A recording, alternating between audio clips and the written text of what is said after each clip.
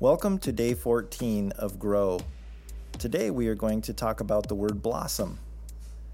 The first definition I saw for blossom was the flower of a plant, especially of one producing an edible fruit.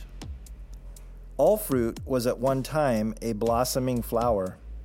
In the flower to fruit transformation, plants go through a cycle of pollination, fertilization, ripening, and eventual fruit maturity.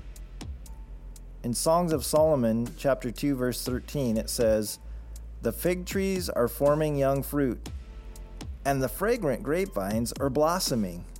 Rise up, my darling. Come away with me, my fair one."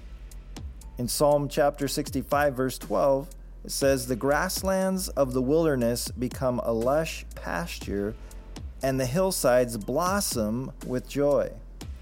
In the spring, apple trees are covered with blossoms. To become fruit, the blossoms must be cross-pollinated, generally by bees and other insects, before being fertilized. Once fertilized, the blossoms fall off, giving way for the tree to grow the fruit.